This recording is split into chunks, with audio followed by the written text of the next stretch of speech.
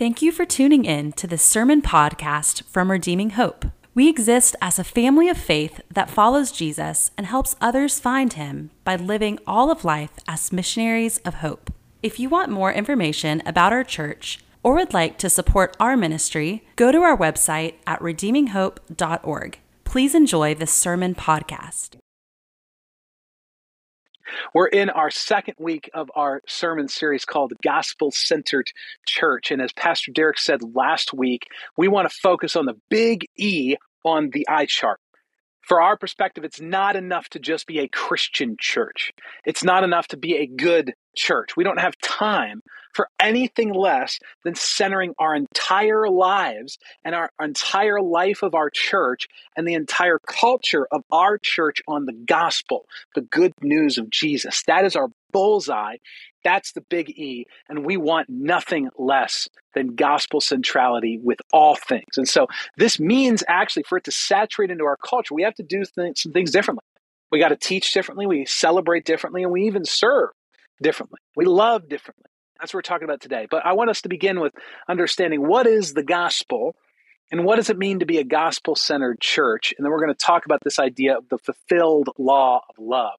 Love being a central theme in Christianity, a central theme to the gospel, and how love within the gospel centrality of our church shapes what we do and how we even talk about the love of God. So first, I want to give us a definition of the gospel. The gospel is the true story about Jesus, who is God, stepping out of eternity into human history, solving the problem of brokenness, reuniting us with God our Father, giving us himself through the Holy Spirit, and ushering in a completely new way of life that ends in peace and glory with himself. Gospel literally means good news, and this is the good news about Jesus, specifically his work to solve the problem of brokenness, reunite us with our Father, give us himself through the power of the Holy Spirit, and then bring us into a completely new way of living. And then when we center our life and our church around that, it really does change practically our practices. And today we're going to look at how believing this message and applying it to every area of our church family, how it shapes everything within our church culture. And as Pastor Derek again said last week, the gospel is like the engine that drives our church. So last week we looked at Jesus plus nothing. This week we're looking at the fulfilled law of love. And we're going to center on one text, although we're going to look at a couple of different texts from the author John, but we're going to center on the kind of one central verse, 1 John 4:10-11. Is what it says. In this is love, not that we have loved God, but that he loved us and sent his son to be the propitiation or wrath-averting sacrifice for our sins. Beloved, if God so loved us, we also ought to love one another. So I'm drawing a dichotomy. I'm drawing a comparison in this sermon, and we're going to see it with the 3 points. But before we begin to talk about specifically love, I want to talk about a Christian church versus a gospel-centric church as it relates to love. You see, when you walk into most Christian churches, and this is no knock on any church this is not any specific church that I'm thinking about, but most churches' vision statement is this: love God and love others. And the idea behind most Christian churches is that God loved us. Jesus died for us, and you must now love others. That God did his part to save you. Now you do yours to love and serve one another. And really, there's a deep connection in most modern Western churches that love equals service. That if you're truly going to love, you got to serve other people. And that your job is to serve within the church, to love others, to go on missions trips, right? And that we, and even churches boldly state this, that we exist to love God and love others. And I would say that that is the bulk of churches, both within Clarksville and within Western culture. But here's the difference. There's a difference with gospel-centric churches. A gospel-centric church says, be loved by God and love others in response to his love. So a gospel-centric church says, God loves us, Jesus died for us, and we are first and foremost invited to receive this love. That God did his part and he did your part too. That love is actually not just service, but love is deeper than that. It's actually seeking the highest and greatest good of another person, even to your own detriment. That your job is to be loved, to rest in the finished work of Jesus that he's done for us without having to earn it. And that as you rest in his love, that we exist to receive the love of God. And as we do that, we will naturally respond out in love and service towards others. Do you catch the difference there? With gospel-centric love, here's the definition. Gospel-centric love is a self-giving love that seeks the highest and greatest good of another. That's what love is. It seeks the highest and greatest good of another person, and it's a self-giving love. Now, my friends, with a gospel-centric church and a gospel-centric theology, order is essential. Who loves first? God. And the context is essential. How do we love? We don't love out of gritting our teeth and trying really hard. We actually love in response to God's love for us. So the point of the whole Christian life then is different. The point of the Christian life isn't to serve others, and it's not to exist to love God and love others. That's our activity, right? That begins and ends with us. But in fact, our whole purpose, the context for our entire life, is that we receive the love, and then naturally that will bear fruit in response and reproduction of love in others. So why do so many churches get it wrong? I mean, if you've been in a Western church culture in any way, shape, or form, or you just Google church, and you go to their vision statement, we exist to love God and love others, will probably hit 9 out of 10 times. So why do so many churches get it wrong? The idea is that it's the difference is the lens that we choose to put on when we read the scriptures. My friends, it is very easy to read the Bible like a list of rules and moralism. It's extremely easy to say tit for tat, that you do this, you get that. It is hard to read the Bible as a list of what God has done for us. And we're going to see here in a few minutes why the human heart is bent towards always seeking to work and earn love. But we got to look just 2 inches below the surface. And I think as we look at these texts today, you're going to see how the subtle language in the scripture shapes big ideas about God's love and our love. So 3 points for today. Love receives first. Love responds second. And third, love reproduces third. So love receives first. And with that, I would be a bad pastor if I wouldn't talk about my new baby, right? So that's the benefit of being a pastor and preaching, is I get to talk about what I like to talk about and use analogies that fit in my life. And so I want to talk about my new daughter, Autumn. She's 2.5 months old. And admittedly, she's an easy baby. She's already mostly sleeping through the night. My wife and I like to call her a trick baby. She's the easy one, so the next one's probably going to be hard. Many of you know and have been in our house, and we have a little laundry room upstairs, and we set up a corner of that as like a little milk station, right? So we've got a little mini fridge that has some milk and stuff, and we've got a heater on that to heat up the milk. So in the times where Autumn does wake up at night or very early in the morning, I'm typically the one that gets up as Rachel's working throughout the week. And so I get up, and I don't walk into her room immediately. I can hear her crying on the monitor. But the first thing I do is I go into the laundry room, which has our little milk station, right? And I pull out a bottle, and I prep the bottle warmer, and I hit heat on the bottle warmer, right? And then what I do is I usually take a trip to the bathroom. I get myself a glass of water, and then I get prepared to serve my daughter. And so by the time all that happens, the milk bottle is heated up. Now what happens, I've already turned the monitor off. I know that she needs me, right? So I'm hearing her in the other room just through the walls, and she's crying. And from her vantage point, she's been crying for 5 minutes already, right? But what she doesn't see is my activity. She's not even aware of it yet. She's a baby, right? She doesn't know it, even if she would see it herself with her own eyes. But by the time I walk into her room, I have taken care of my needs. I've taken care of getting a glass of water, so I'm kind of hydrated, and I've got her bottle hot and fresh and ready to go. So I do a quick change. I get her a little bit more awake. I sit her down in the rocker, and I feed her. You see, I anticipate her needs. I know her very well. She's my daughter. I've known her from the day that she was born, and there up to this point has not been a day that I've been apart from her since she's been born. So I anticipate her needs and the meeting of her needs. And the meeting of her needs is my responsibility and my solemn duty as a father and as a man. And it's expressing my love for her. So meantime, when I walk in and if I were to change her, she's still going to keep crying. And if that would delay me getting her milk, sometimes I've got to do things before I walk into her room. So when I walk into her room, I am ready to serve her, love her, and meet her needs. Does that make sense? I'm anticipating her needs and meeting them, even if she doesn't perceive that I am, maybe she's not seeing that I'm doing that with her own eyes or even understand what I'm doing.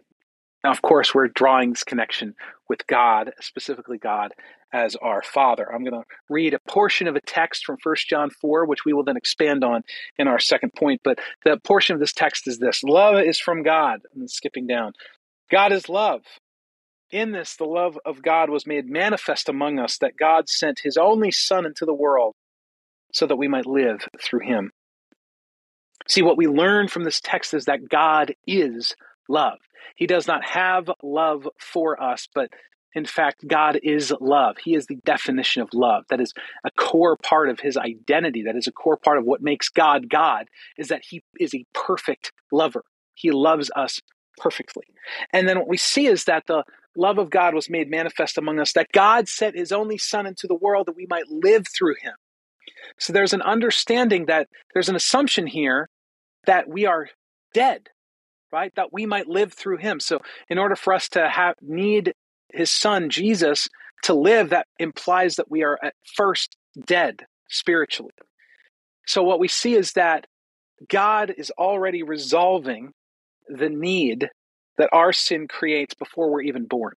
2,000 years before you were even born, God resolved the sin that he knew, the need that he knew your sin would be creating by sending Jesus to be that wrath-averting sacrifice for our sins. He's giving us life. He's solving our problems before we're even born. And then what we see then is he freely manifests himself among us. He gives himself. He gives of his love. He gives of his heart. And he gives of his life in the person and in the work of Jesus. But how interesting is it that it is really often quite difficult to see God as delivering a self-sacrificing, anticipatory giving love. There's actually a lot of misconceptions about how God the Father loves us. Many times, often because we've had difficulties in our own relationships with our fathers. But there's a few misconceptions about God the Father. One of them is that maybe God is angry, or maybe God is withholding, or maybe God is passive-aggressive, or the worst one, that God is withdrawn. C.S. Lewis quotes and says, the opposite of love is not hate, it is indifference. And why do we struggle so much? We see in the Bible this passage that says God is love. He meets our spiritual needs by sending Christ as our substitute, sending his Son. And then we see that he makes himself manifest. He gives himself to us in the person of Jesus. He gives us his own heart. But so often we can believe that maybe God is withholding, or he's angry, or he's passive aggressive. Why do we struggle with this? Well, I think sometimes we struggle to reconcile God's justice and his anger at sin versus his love for us, don't we? Because the Bible is filled with conversations about a God who is both fully loving yet also fully just and punishes sin. So we struggle with that. Maybe that God is angry with us. Sometimes we struggle with certain passages that promise us blessing with obedience. It says, if you obey, you'll be blessed, but if you disobey, you will be cursed. And that can be sometimes confusing for us. Sometimes we struggle with suffering and God's redemption of our sin and brokenness versus not causing it, right? So sometimes we can look at our own suffering that we're experiencing and say, well, maybe God is just passive aggressively punishing me because I'm sinful or I'm doing bad things. And so he allows bad things into my life to just kind of be passive aggressively punishing me. Maybe he's causing it. There's a tension there, right? But finally, in the worst part, that God is withdrawn, that many of us feel that way, I think that we've all had that sinking feeling. Your pastor, me, I've had that sinking feeling. Am I alone? Am I just praying to the ceiling tiles when I pray? Is God real? Have I staked my life? Have I staked my eternal destiny on a lie? God, are you even here? And many times we ask that in the dark, and don't get an immediate response, do we? You see, our feelings about God often shape our understanding of the facts of Scripture, because the root of all of this is that rooted in the human heart, receiving love is the hardest work of the Christian. My friends, it is in general hard to receive love, but it is almost impossible to receive a love that we know we haven't earned and that we don't deserve. This is why when we talk about the gospel, the good news of Jesus, that's why the gospel is both extremely easy and extremely hard. It's easy in the fact that you don't have to do anything to earn it. All you have to do is simply hear the message of Jesus, believe that it's true for you, see your need for him, and then entrust your life to him by obeying him and making Jesus Lord over your life, right? So that's the easy part, but the hard part is receiving an unearned, undeserved love. It's almost impossible to do it because built into the human heart, we want there to be a tit-for-tat relationship. Built within the human heart, we want to earn the love that we receive. It's hard to receive love, but it's almost impossible to receive a love that we know we haven't earned and don't deserve. And so that's why it's easy to fit God into a moralistic category that says, well, when I sin, God just passive aggressively punishes me by suffering into my life. Or maybe God's angry with me because I'm just a bad person, and that's why these things are happening. Or maybe God just doesn't care about me. Right? It's so easy to slip into those things and then slip into, well, maybe I just need to work harder in the church. I need to serve more. I need to do more for God so that he'll pay attention to me. Maybe I just need to repent more so that he won't be angry with me. Or maybe I just need to reject him because he's silly and passive aggressive. And so I'm just going to do what I want anyway. Live and let live. And how a Christian church versus a gospel-centric church responds to this idea of receiving love is very telling. You see, the Christian church's response to understanding God's love for us is work for most of God's love. Work for most of it. So I'd say most Christian churches in the West will preach free salvation. They'll say Jesus died on the cross and for your sins, right? And that is an element of the gospel. But you have to earn his love and you have to earn the experience of his love. Right? So in order to feel close to God, you got to do certain things. Read your Bible and pray. You got to do service projects. Serve within the church, right? So you can get in through salvation free. It's free salvation, but it's earned love, earned attention from God. God really loves the people that are serving hard. He really loves those people that are working hard, going on the mission trips. They're the super Christians. And that's what kind of the Christian church's response, and even maybe how they don't explicitly state that, but in their culture, that's what they're communicating.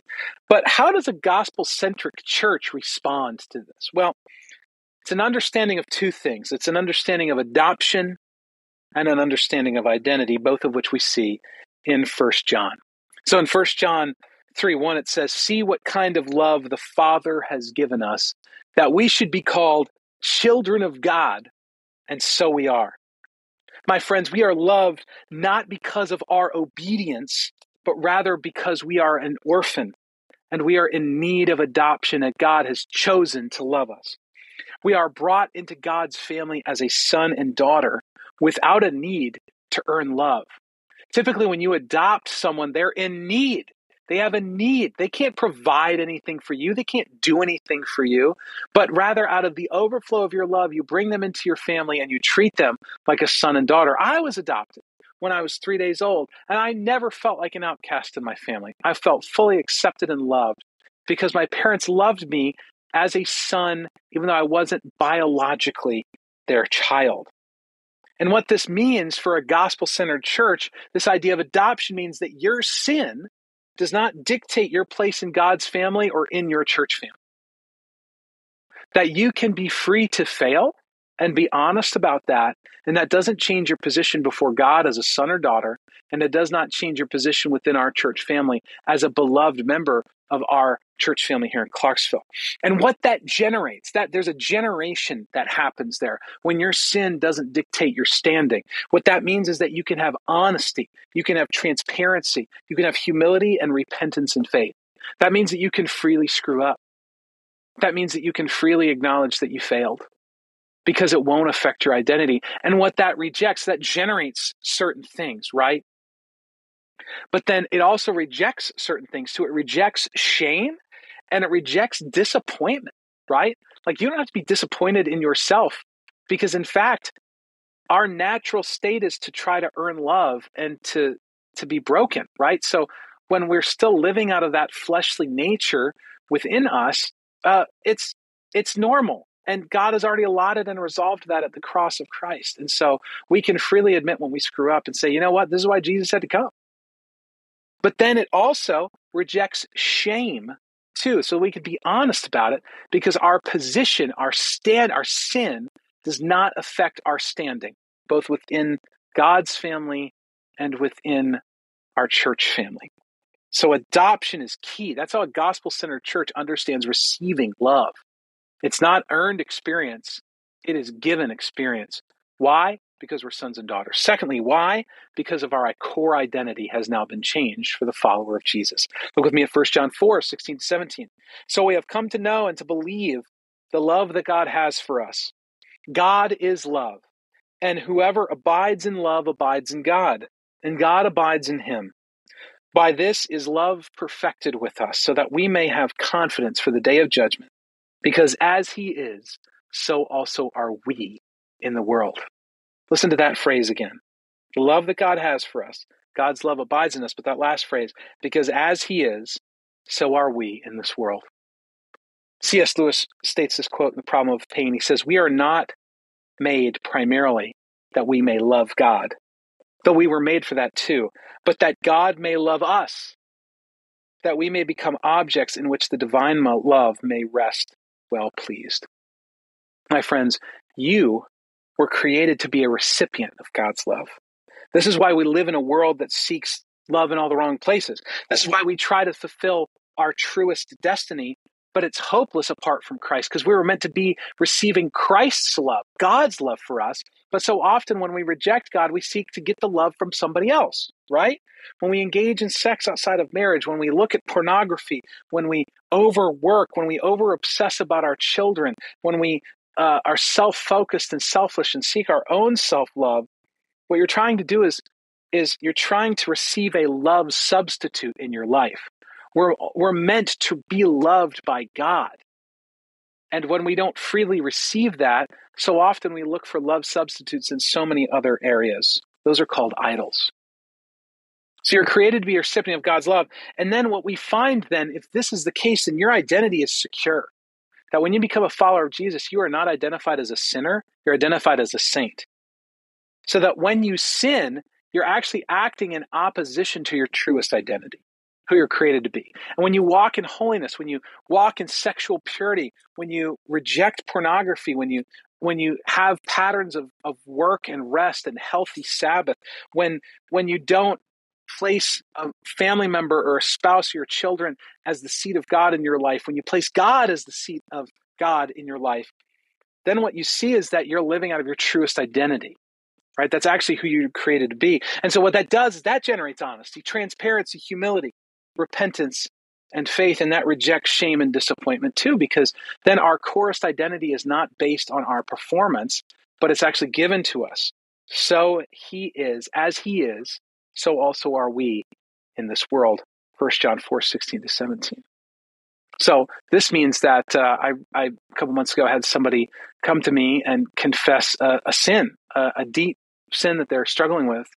And this happened a couple months ago. And the first thing I said to them, I was sitting on my front porch as we talked. We were smoking a cigar on my front porch. And the first thing I said to them is, do you know that I'm so proud of you? I'm proud of you. That was my response to them. And of course, they were not expecting this from a pastor when they had just confessed that they were sinning. I said, I'm proud of you. And they looked at me like, what? Why? And I said, I'm not proud that you're sinning, but I'm proud of where you've come from. I'm proud that you gave your life to Jesus. I'm proud that you've been on this journey. And just because you stumble once doesn't change your identity. It doesn't change that you're a son of God. And you're still completely loved and forgiven and free. And so I can be proud of you, even though I'm sad that you're doing this, because you're not living out of your truest identity. You're not living out of who God created you to be in this moment, in this sin. And so actually to become who you truly are is to embrace holiness. It's to embrace a life of Christ-likeness, because that is who you really are, son. You're a son of God. You're adopted into his family, and he loves you regardless of whether you sin or not, but you're just invited to live like Jesus, because it's going to make your life better when you live like Jesus. You're going to have less stress in your life. You're going to have more joy and more peace. That's how we can respond as a church family to sin and brokenness and struggles, is with grace and humility, deference, love, honesty, transparency, and mutual respect. Then we can freely repent, because our identity isn't in it. Our identity is secured in Christ. Our identity is already set. We're already adopted. No need to earn a seat at the table, so we can be honest about our failures. So love receives first and rejects an earning love. And this really is the hardest road to take. It's the best road. And a gospel-centered church means that receiving love is the basis for our identity, not our actions. That our sin does not determine our standing before God. So as we see that a gospel-centered church focuses on receiving love first, and then secondly, a gospel-centered church then sees that love responds second. There's an order to this.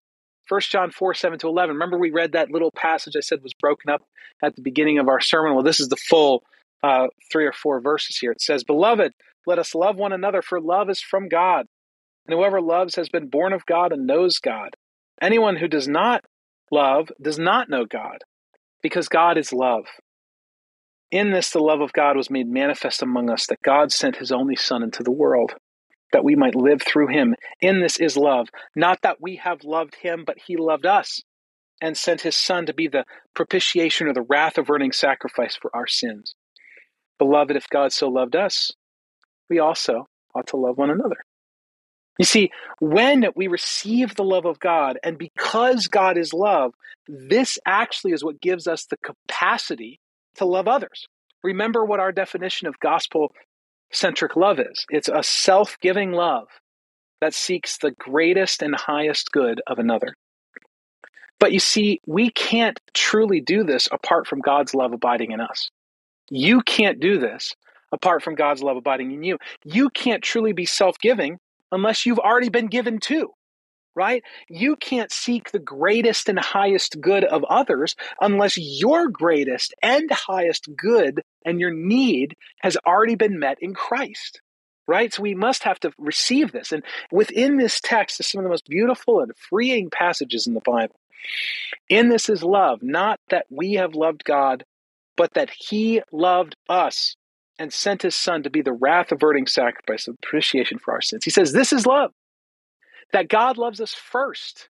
He literally says, not that we loved God, but he loved us. Do you see how then you pull back for a second, just pause for 1 second, and see the goal of most Christian churches is to love God and love others. We exist to love God and love others. That is directly opposed to this text right here. That we don't exist to love God and love others. We exist not that we loved God, but that he loved us. We exist to be a recipient of God's love. And then God acts on that love by solving the problem of brokenness and giving us himself, right? So that's why part of our definition of love is a self-giving love. Why? Because God gave of himself in the person and the work of Jesus. And because Jesus gave himself ultimately for us, we can give ourselves towards others in love. So if God loved us first, then the second part, beloved, if God so loved us, we also ought to love one another. You see, we can love God back and act on that love when we receive it first. Every single phrase about love has a conditioned and reflexive response to God's love. It's always conditioned on God's love for us. It's never just you got to shore up some love and do it better. It's always God loved you, thus you love others.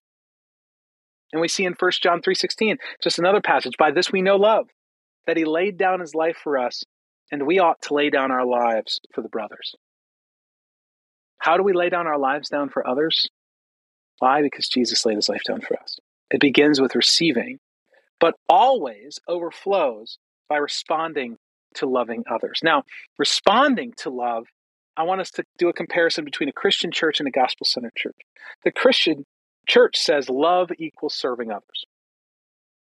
Again, remember, the phrases of we exist to love God and love others, that God loves us. God loved us. Jesus died for us. And now you must love others. And God did his part. You do yours. God served us. Now you got to serve others. And it just so happens that that theology helps manipulate people into serving within a church, right? Come serve on the greeting team. Come serve with setup. Come serve on service projects or missions trips. You need to love God and love others and do what you were created to do, okay? That's what the Christian church says. And that's how the bulk of churches recruit. Is come on, let's serve. Let's love God back. Let's love others. Come on, do it. Serve to death. Work yourself to death. But the gospel church says, the gospel-centric church says, love is a self-giving love. And love seeks the greatest and highest good of another. See, the highest good of others is to believe the gospel and live in that belief. It's not just to serve, right? And what we see is that truest love does not always agree with you. When you have someone that loves you, they're not always going to agree with you. If they agree with you, they actually don't love you all the time. If they agree with you all the time, they don't truly, deeply love you. And what we see is that we live in a loveless world. And we see this secular world that says people think that you're loved if you never say no to them, right? You always affirm them. And you just say, you're perfect just the way you are. And what that is, my friends, is indifference. And we looked at the C.S. Lewis quote a few minutes ago. The opposite of love is not hatred, it's indifference. That's indifference. That's the opposite of love. Just agree with me and leave me alone to do what I want to do. That is not love, my friends. You see, true love always changes the recipient of that love. And that goes back to this idea that we read a few minutes ago, that we may live through him. In this, the love of God was made manifest among us, that God sent his only Son into the world so that we might live through him. God's self-giving love towards us allows us to become alive again. And true love always changes the recipient of that love. And sometimes love says no, and sometimes love says yes. Love sometimes says no. Think about it in the context of a marriage. We want our spouse to be jealous for our affections. We want our spouse to be interested in us. We want our spouse to want us and to want our attention, right? And so sometimes we'll have our spouse who truly loves us say, don't do this to yourself. Don't do this to others. Don't do this to our community or our family. Don't reject us. Don't go looking for love in other places outside of our intimate marriage. That's what a marriage does. Healthy marriages do that. And that's what healthy churches do too. Don't do this sin. Don't engage with this thing. It's going to hurt you. You are not always right. If you have a God that always agrees with you, you don't worship the true God. And so true love says no to people sometimes. It says, don't do this to yourself. Don't do this to others. Care for others. This selfish action is hurting other people, or this selfish action is hurting our community. That's why church discipline can be beautiful and healing and restorative and loving. It's not meant to be harmful. See, the affection of a spouse says, I want you. And what do you say in almost every marriage vow? Forsaking all others. Healthy marriages say no to billions of other people in the world. And so true love corrects us for our greatest and highest good. So that means if your friends that truly love you and deeply care about you will oftentimes disagree with you and call you out on things, because they're always lovingly correcting us for our highest and greatest good. But love doesn't just say no. Love also says yes. What are some of the things that love says yes to? Love says yes to self-abandon. That means totally giving yourself to God. You don't have to be constantly thinking about yourself and worried about yourself. You can have self-abandon. Love says yes to self-giving. You can give to others of yourself without needing reciprocation. Do you know how freeing that is to be able to serve others without needing them to appreciate you? You have so much more enjoyment than if you had a need for others to appreciate you. And true love says yes to holiness and to our true identity. It's inviting us into a new way of living in community. That's how a gospel-centered church views responding to love. It's an invitation into a new way of living. It's saying, come, you don't have to serve, but we get to serve. We get to give of ourselves because Jesus has given towards us. And by the way, even if you didn't do it, he still loved you anyway. So guess what? You get to do it so that you can experience the joy and the benefit of a self-giving love that seeks the highest and greatest good of others. And guess what? You're going to be in a community, in a church family that's going to love you and correct you when you're going to do things that are going to harm you, right? Like, isn't that love? Isn't that care? To kind of summarize this, true responsive love, to respond to the love and loving others, true love is generative. Martin Luther said this, he said, "The love of God does not find, but creates that which is lovable." Let me read that again. The love of God does not find, but creates that which is lovable. You see, God seeks us and loves us when we didn't love him back, when we were his enemies. And he loves us into being lovable. And so when you love others self-sacrificially, when you seek their greatest and highest good, you love others into being lovable. It is impossible to truly love someone and not have them change under the power of that love. So love responds second to change the recipient of their love. And so just a question for you, are others changed under the power of your love for them like God changes you under the power of his love? That's a good way to see if you're truly loving people with a self-giving love that seeks their greatest and highest good. You see, you reflect your belief of God's love onto others.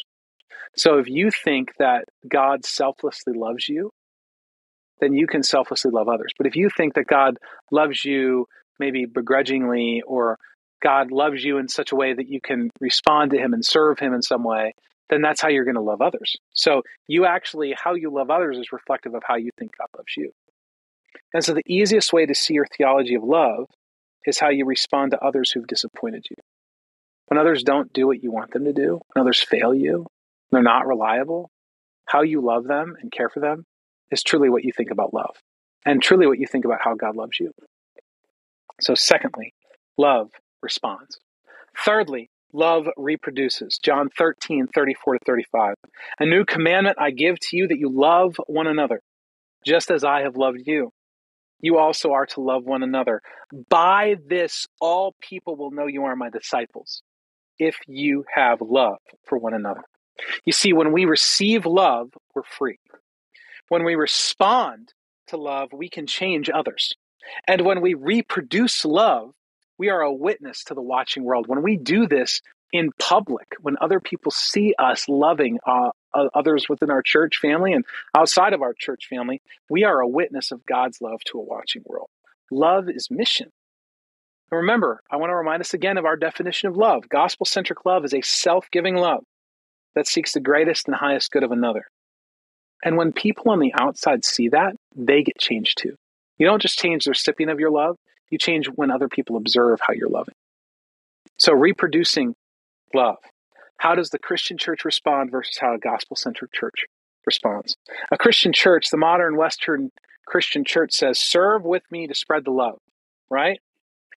The goal is that your job is to serve within the church, to love others, to go on missions trips, right? And we exist to love God and love others. And what that ends up doing is pushing people into guilt and shame cycles where service is the solution, right? So you feel guilty, or you feel shameful, or maybe you feel like you need to earn some of God's love and attention. And so then you're like, oh, I can solve that. I can get God's love. I can get God's attention. I can feel better about myself by serving the church. And what that is church-centric. And so we've seen people cycle into our church. And how I know that this might be how they've been discipled is if they come to our church and immediately want to start serving. Hey, let me serve with this. Let me serve with that. Let me do this. Let me do that. So we have a rule within our church community. To be gospel-centered, we have a rule. And it's you come for 45 days before you're asked to serve on a team. Because we want to know that you're coming for the right reasons and that you're going to serve out of an overflow of how God has served you. So we want you to come and receive from our church. And then only after you've been received, you've been filled up, you've been relaxed, you can walk into church on Sundays and not have a role to play. Then we ask you to serve on a team after 45 days, because we feel like that's a good detox time. So you're not serving for the wrong reasons, but you're serving out of an overflow. So a gospel-centered church, that moves us. Of course, we're trying to be a gospel-centered church, and I believe we are a gospel-centered church. And what we say is that we come and receive with me and see how that changes you. See, the Christian church says, serve with me to spread the love. The gospel-centered church says, come receive with me And we're going to see how that changes you. So our job is to give of ourselves to others and to invite them to receive.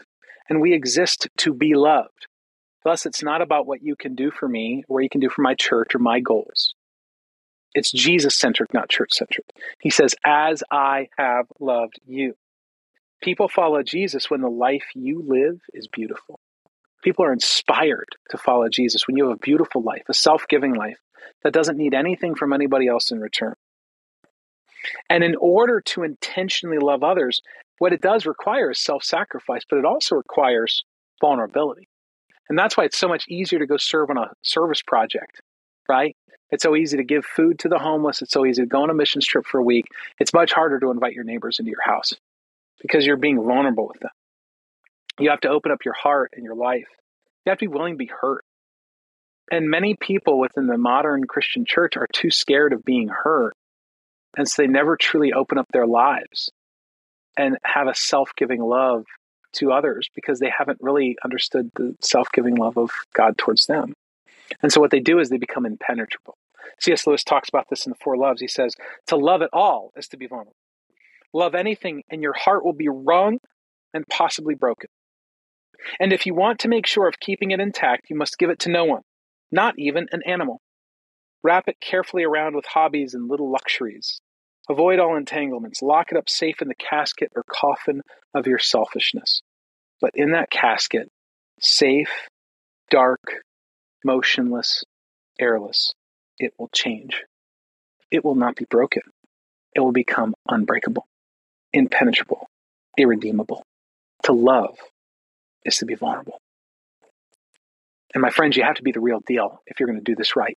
If we're going to do this right as a church, if we're going to be a gospel-centered church, we first have to be already receiving the love of Jesus, putting ourselves in the postures and means of grace to receive the love of Jesus through the spending time with him, through being in community, through coming to church on a Sunday.